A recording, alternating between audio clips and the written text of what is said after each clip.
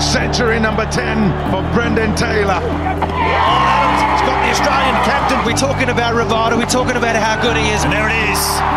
His 39th one-day international 100. The King gets his crown at the Adelaide Oval. Gone, taken, deep mid-wicket. Glenn Maxwell celebrates. Virat Kohli cannot believe it in the middle of the ground. Welcome to the DNet Stumps podcast, Zimbabwe's only weekly cricket show with expert analysis by Dean du Plessis. Hi there, hello, and a warm welcome to the podcast. Great to be back with you again. And I suggest that we get straight into the meat and potatoes of the show as always. This week we're going to be catching up with Ryan Burl, the current all-rounder of Zimbabwe, batting at number 6 or number 7, and at this particular moment in his career doing an outstanding job in ensuring that Zimbabwe try and get to a decent total. Some fantastic hitting we saw against Bangladesh in particular. Those magnificent shots where he walks outside the off stump and whips the ball over deep backward square leg with regularity, and of course he's more than useful with his leg spinners as well. Don't forget the couple of wickets that he took in Zimbabwe's win over Pakistan in the second T20 international. Well, Ryan is going to be talking to us first of all about his marriage proposal, his new shoes, and then of course we do get into the real conversation when we start talking about his career and what he hopes to achieve as well. So let's first of all hear about Ryan telling us about what it is like to go down on bended knee and propose to his partner. Hi, Dina. It's good to chat to you again. So basically, this weekend I decided to take the plunge and ask my better half if she could marry me. It was... I think it was probably the easy part. I think the hard part was asking the parents for permission a couple of days before. So I think it was on Wednesday or Thursday. I had to go and speak to the parents and give them, ask for their blessings. So no, that went all smoothly. And then, we decided to go out to a place called Aberfoyle. It's fairly close to Nyanga. And on the way there, we went to a place called the Skywalk, which is near Far and Wide. Yeah. It's basically a bridge that goes over the Mtarazi Falls. It's very high, very daunting. I thought, what better place with a great view and something that's a bit, it coincides with going, taking the plunge sort of thing. I dropped the knee on the bridge and... Fortunately, she said yes. I don't think she really had an option being on the bridge. I don't think she was going to say no. But no, very, very happy, special moment in my life. And then we obviously went off to Aberfoyle and had a very good weekend with my mom. So, no, very happy. You certainly did a better job than I did because how I had to propose... I proposed to what was in my girlfriend. I'd had a few beers and we were going to a braai. And I thought I'd maybe just have enough Dutch courage after a few beers to ask her. So I went down on one knee in the bedroom and asked her. You were considerably more romantic than me. But that whole asking the parents bit, it can be a little bit daunting and scary, can't it? Yeah, no, definitely. Unfortunately, I didn't have any Dutch courage at the time, so I was all by myself. But no, it went well. Okay, and I suppose a very important question is, does your better half also like cricket? She absolutely loves cricket. She actually used to go and watch a few Zim games, long before I even entered the national fold. She knows all about the game. She's very sporty herself. She loves all things sports. And, it's been a very nice couple of weeks, obviously, with the Olympics and all that going on. So, we've enjoyed our time at home. It's been very good that, it's very easy to communicate with someone that's on the same level, so very fortunate. That's true. And I suppose the next question everybody would like to know from you is, how are the new shoes?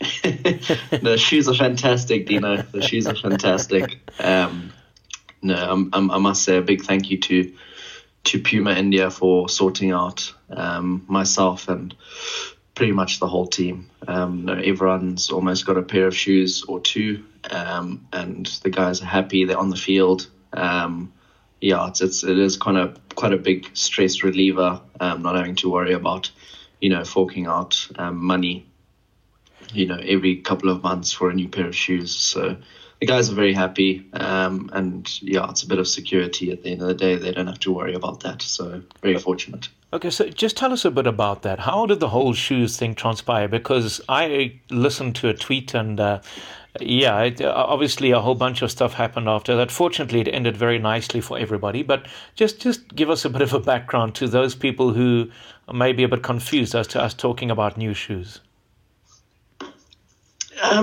So basically, I kind of, I was sat at home and I had a couple of pairs of spikes.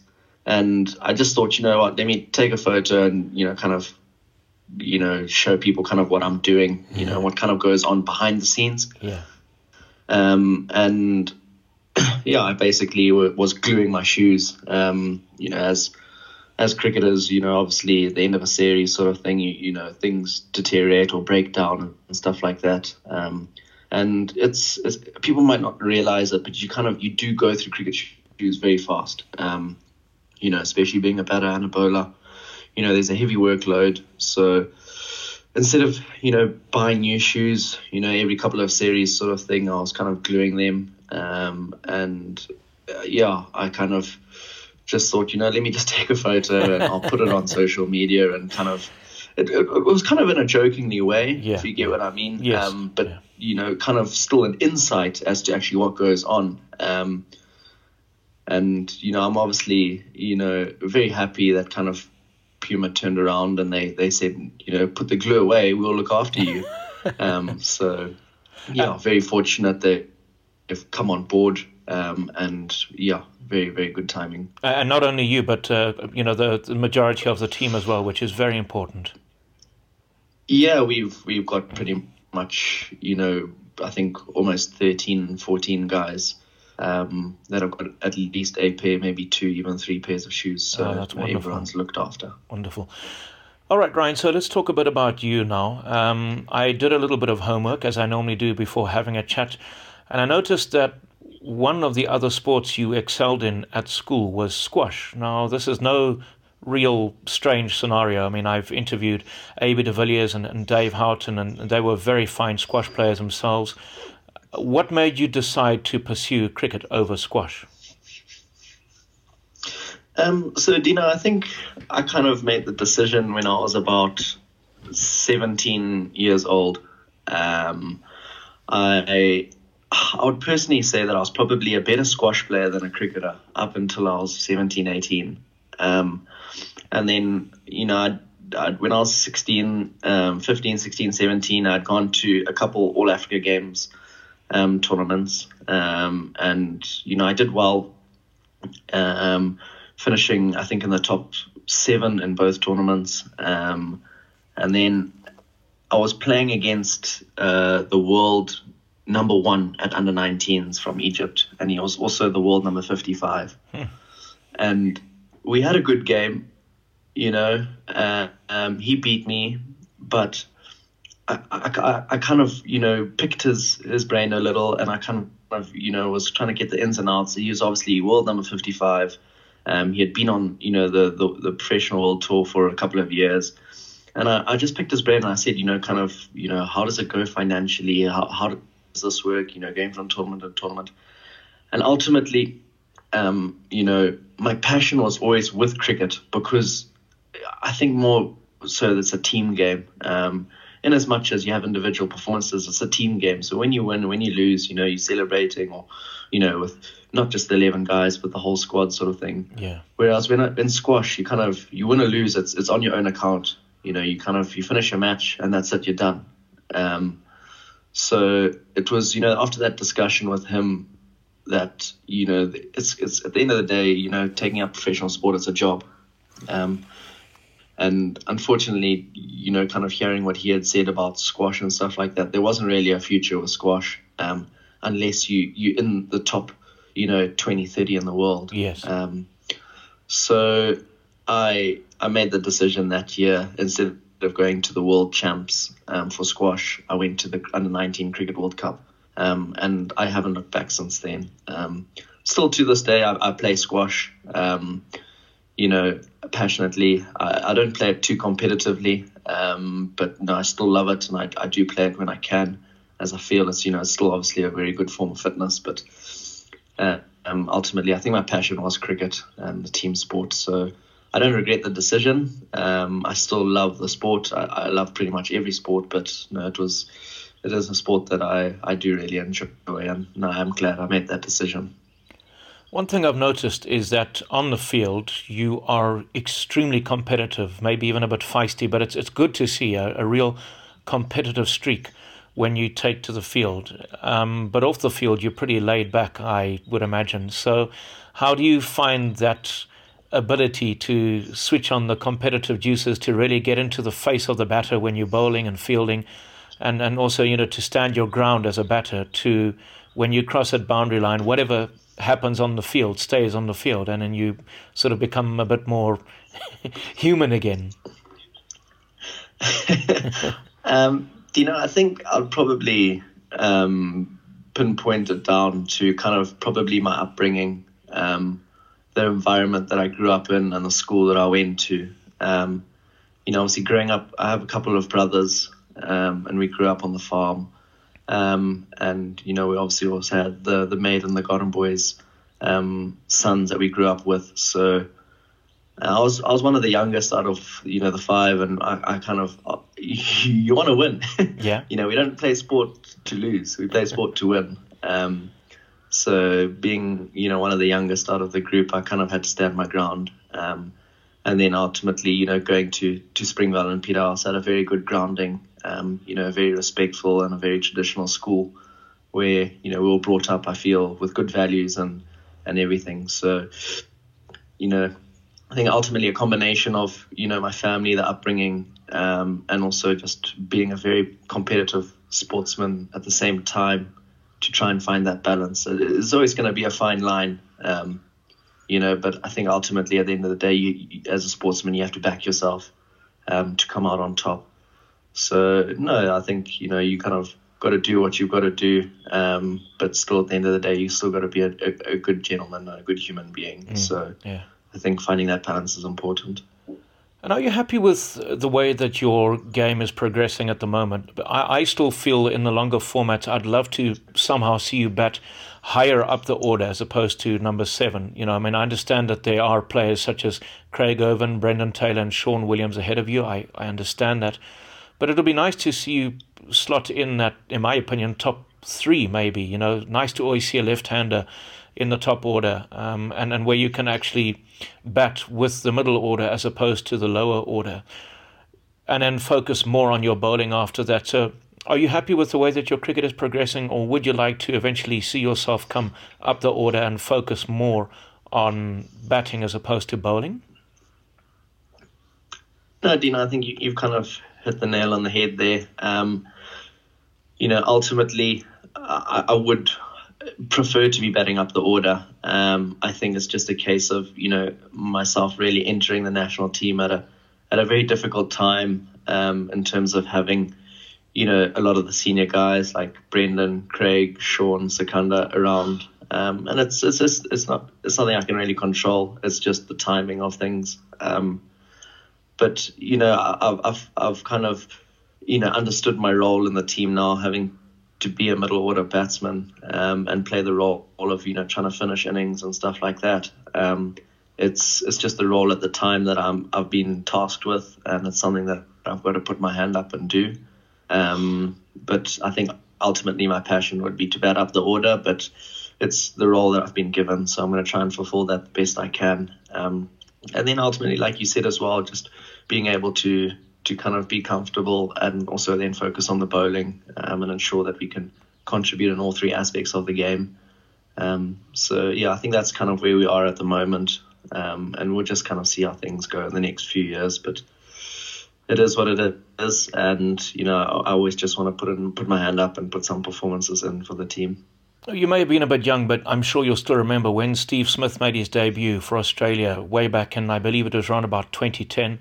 He made his debut as a leg-spinning all-rounder, so he batted at number 7, and didn't really score a great deal of runs. But because Australia obviously were desperately trying to find another replacement for Shane Warne, which nobody would ever be able to do, Steve Smith had the responsibility of bowling quite a few overs of leg spin, and eventually he did, with the retirement of senior players and also with good performances down the order, make his way up to where he is now. And I'm sure that is something that is in the back of your mind as well.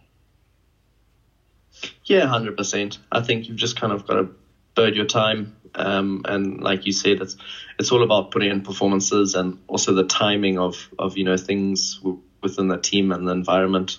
So now I'll just keep putting my head down, keep focusing on my game, and work on all aspects as much as I can to try and hone my skills in. And when the time comes, I'll put my hand up and keep enjoying our cricket. So a lot of Zimbabweans, Ryan, at the moment are crying out for a leg spinner after the retirement and departure of Graham Creamer. That definitely seems to be an area where Zimbabwe are lacking now. There are one or two around, but unfortunately for them, they just don't seem to be consistently bowling well enough to be playing international cricket, which is a shame. But now you do have that opportunity of making that role your own, given the fact that you're playing in the middle order. Is wanting to take wickets and bowling with aggressive fields, is that something that you would be wanting to do as well, to add another bow to the string, or string to the bow, should I say? Dean, I think it's something that when I first started off, I mean, you got to bear in mind, when I first started playing cricket, I was actually a seam bowler. And it was kind of, when I was like 17, 18 that I made the switch to trying to bowl leg spin. So it's something that wasn't really, it's not something that I've started off with from a very young age. So I'm still kind of, learning the skill. And, almost every week I'm talking to Ish Sodhi. I've had a few chats with Stuart McGill and stuff like that. So leg spin's a craft that I think you can never stop learning. Absolutely. And, it's something that I will continue to try and get better at. I think ultimately I'm not sure I'd try and be, the guy that's every game trying to bowl aggressively with, tight and aggressive fields. Leg spin, it kind of, on a day and depending on the wicket, it might not be conducive for that. So, having a defensive field could be attacking in a different sense. So it's all about, given the day, given the circumstances, how can you contribute, and, kind of what the lineup is in terms of the opposition. Some of them, they don't like leg spin, some favor leg spin, and then obviously you've got the difference of bowling to left-handers or bowling to right-handers. Yeah. So it all depends on the situation, the opposition, the conditions. There's a lot that comes into play. But ultimately, behind the scenes, I am working very hard in the nets. I'm putting the overs in, and I think with time it will come. It's at least I'm happy and I'm content that I've got a good base and a good foundation. I'm not really a mystery spinner, so to speak, but I do have decent control. And stuff like that. So I think it's just ultimately about time, and just to keep working and honing on the skill to master it, because leg spin is very difficult. I think, as every cricketer knows, leg spins are obviously the most difficult art of cricket. So if I can master that, and like you said, I can put another string on the bow and I can help the team out, then I think we're taking steps in the right direction. Absolutely. And the fact that you're communicating with two very good leg spinners, and Ish Sodhi from New Zealand and Stuart McGill from Australia, and that they are sharing knowledge with you, I think is, it's just absolutely amazing. We're going to talk more about the franchises that you played for and so on in a bit, but I'd just like to talk a bit about the way that you go about your business, batting at number 6, number 7. It's incredible in the sense that you love to give yourself a bit of time. So you don't try and tee off from ball 1. You give yourself as much time as possible. Then when you decide that it's now time to start upping the tempo considerably, it's phenomenal to see that predominantly your boundary hitting areas are almost exclusively on the leg side. So your deep backward square leg comes into play. Your wide long on cow corner comes into play as well. and you're not afraid to go outside the off stump and fetch balls and pull them or drag them around into the leg side, regardless of whether the field is set for that or not. How hard do you practice at making that happen? Because that must be a bit of hard work as well.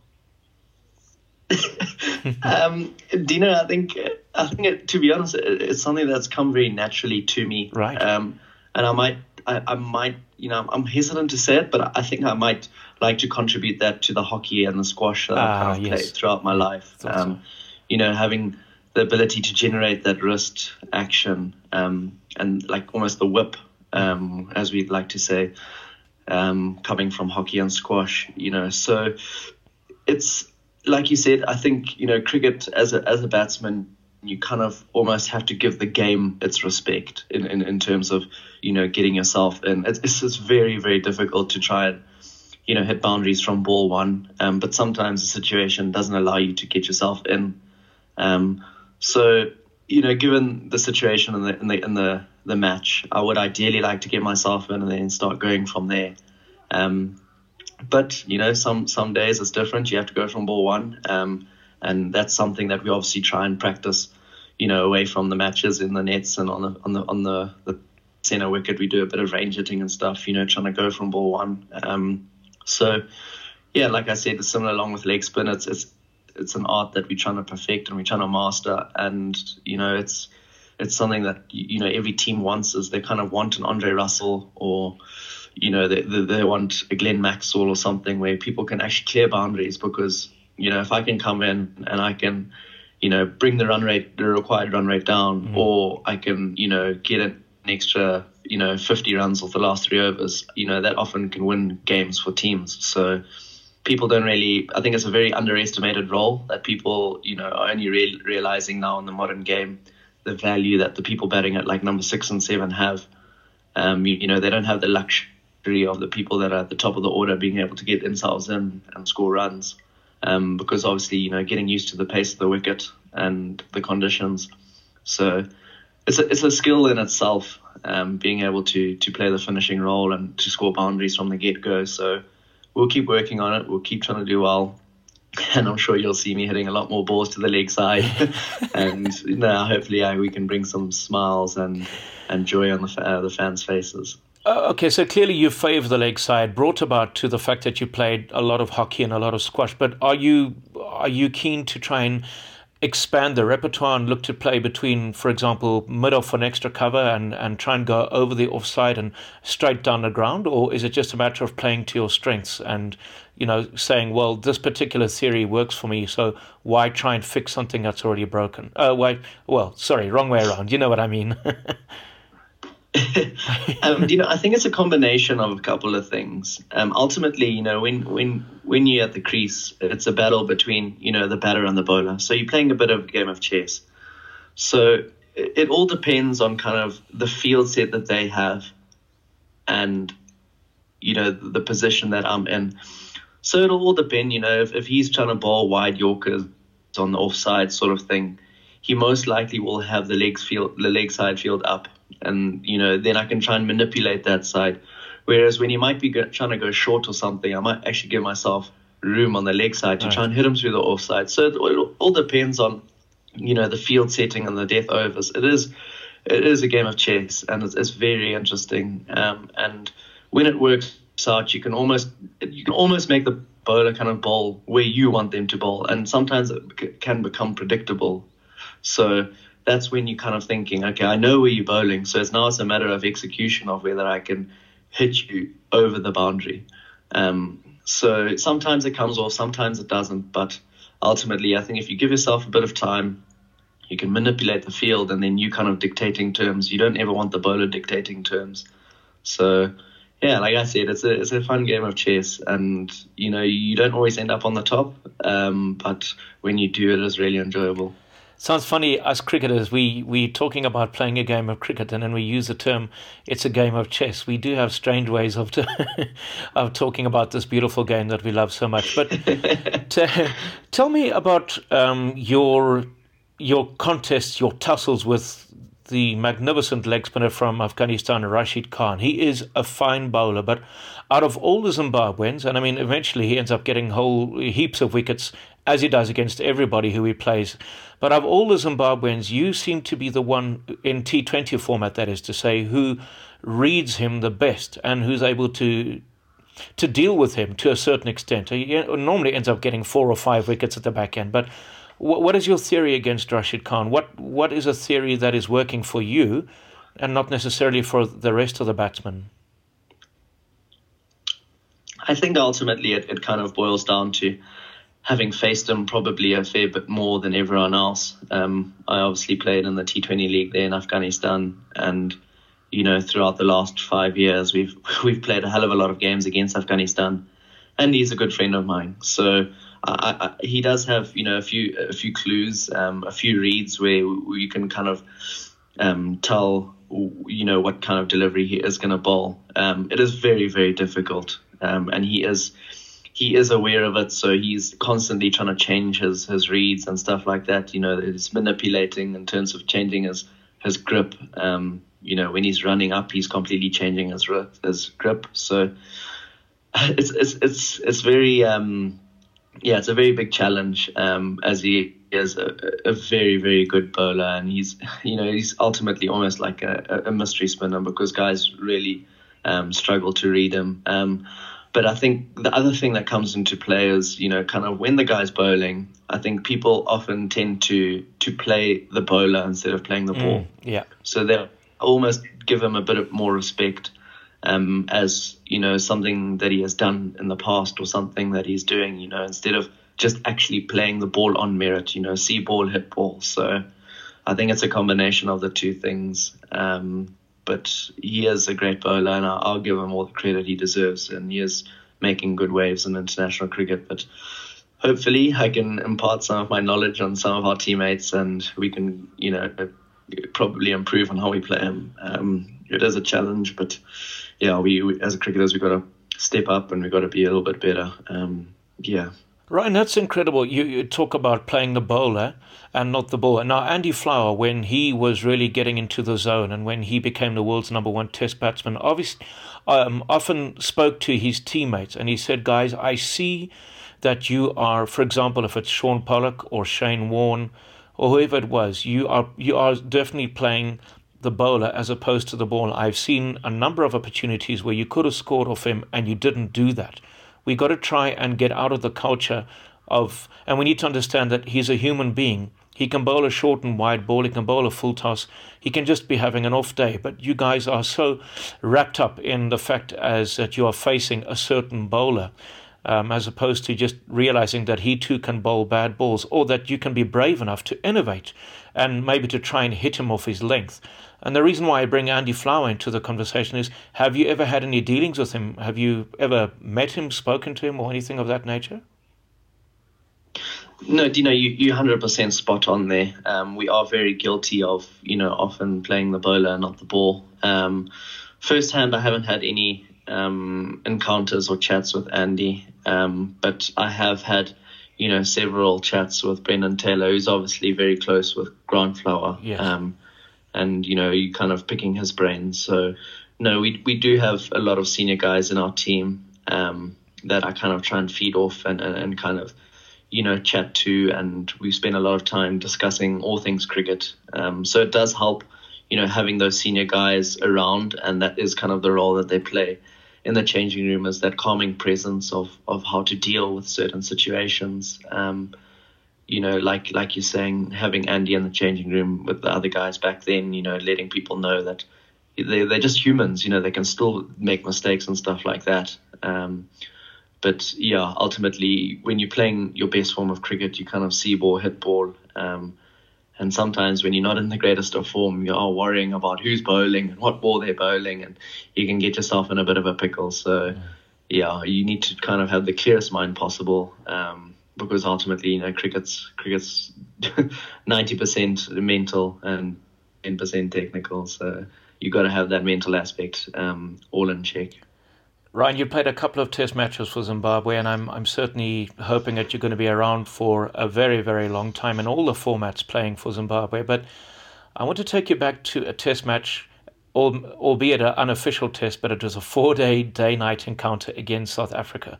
What was that like, facing the quality of bowling that you did, because while wickets were falling around you, you stood firm and you didn't make a great deal of runs. But what a lot of people, and certainly with me in the media box, really admired about you is that you were the only one who seemed to be able to stand your ground and deal with Morne Morkel and with the rest of the bowling attack under lights. I mean, what was that like? Dino, I think I'd like to start off by saying that was an extremely difficult experience. Facing that pink ball under lights in those conditions was very tough. The ball was moving all over the place. Fortunately, prior to that test match, we played a 3-day warm-up game. I think it was a 3 or 4-day warm-up game against South Africa A, where we had guys like Dale Steyn, Themba Bavuma, and a lot of the up-and-coming players that are now playing in the national side. And I managed to score, I think, a couple of 50s in that warm-up game. So it did put me in good stead. But mentally, I kind of just said to myself, look, I haven't played a test yet. This will be my debut. I've just, got to be calm, got to be clear-headed. And, if, I play my natural game and I back myself and I get picked for doing what I do best, then, the rest will kind of take care of itself. So I think I was just in a very good frame of mind at that time, and ultimately I think I was really, up to the task. And like you said, a few wickets and all that had fallen. So it was a tough period and situation when I came in, and I managed to deal with that night period well. And then went and gave my wicket away early in the morning when the conditions are supposed to be at its easiest. So, that just kind of sums up cricket. That's cricket. But no, like you said, I think I really do have a big passion of playing cricket for Zimbabwe, and I would like to play for a very long time, given the opportunities. So we will just keep putting our hand up and keep putting the right foot forward. Yeah, absolutely. That test match, unfortunately, only lasted, it was less than 2 days, mainly due to, as you rightly say, that pink ball and the lights. But were the South Africans what were they like in terms of chatting with you afterwards? Did they... Unfortunately, there's been a bit of a reputation over the years of South Africa being a little condescending towards Zimbabwe in the test arena. Was that the case again, or did they have good conversations with you after the test match? I think, we kind of were even having conversations during the test match. Right. It was obviously, kind of one of the firsts, it being under lights, being a pink ball, and it being 4 days. So we were all kind of, trying to suss out the situation, get used to it. And it was very funny. We were standing at slip and de Kock was just telling us, he's like, guys, I can't even see this ball. I don't know what's going on. So no, we did have a bit of a chuckle. And it was, to be honest, I think a little bit we'll have to change in terms of, trying to perfect the format and the idea of it. I think there's good intentions and good ideas around it, but I don't think it's quite perfected yet. Yeah. But time will soon tell. Obviously straight after that test, we were, I think, watching New Zealand play. I think it might have been India or something, and then they were bowled out for like 60 or something. So, I think we'll soon find out, kind of what the end result is with the pink ball and the day nights and stuff like that. But we did have a few chats with the South Africans during the game and after the game, albeit not really lasting very long, but we did have a few chats. And I think the chats were more, kind of revolving around the actual conditions and the structure of the game rather than, just getting to know each other and talking on a personal level.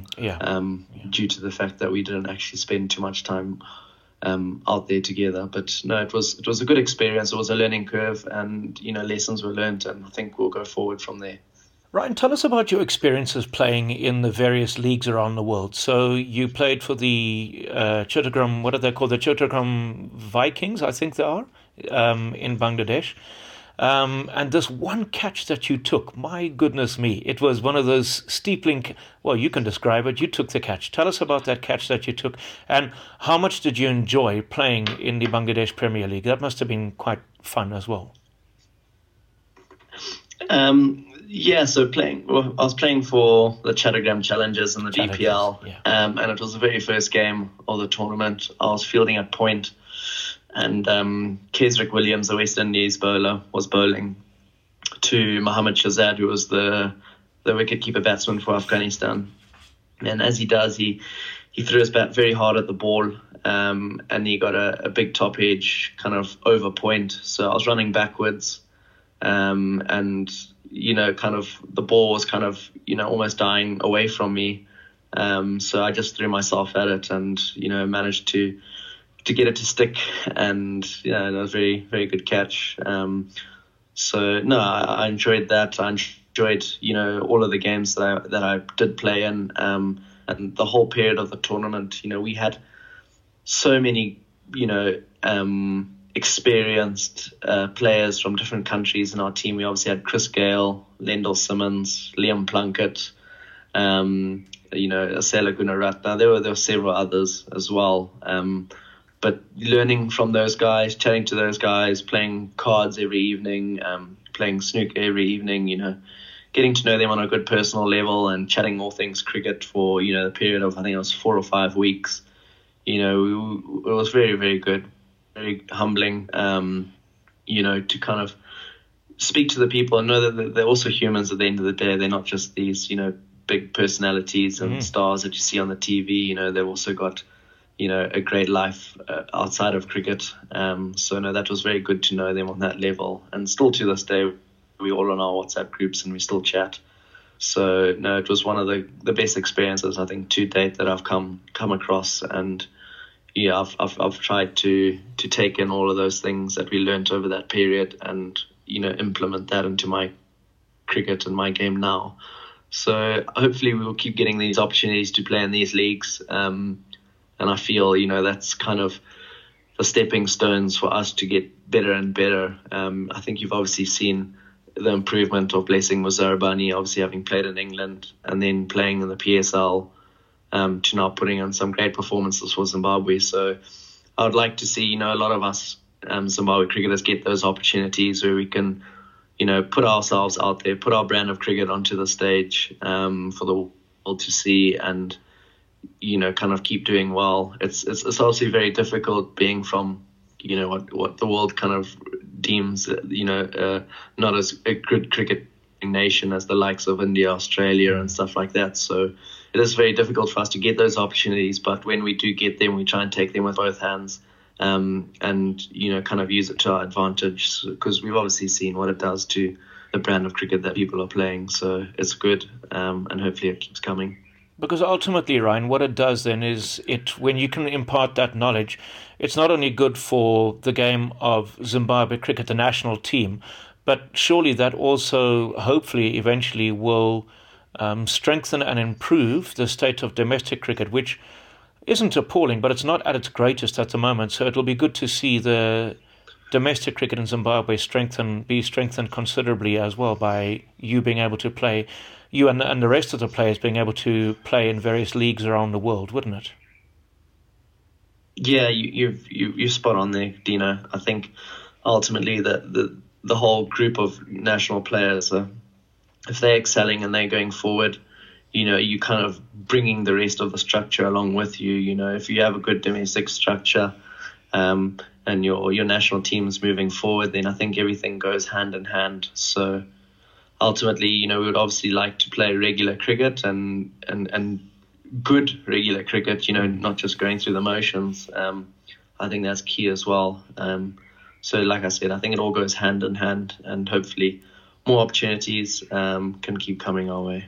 So we're going to conclude, Ryan, but I'm going to ask you a question which I know is probably a bit of a tricky question due to COVID and everything like that being around. But I'm going to ask you anyway. If you and I were to have a chat in 2 years' time, is there any COVID, or everything aside, but just focusing on cricket and so on, is there any personal milestones you would have liked to have achieved which would benefit the progression of Zimbabwe cricket? Is there something, do you have any certain goals that you would like to achieve in a certain period of time?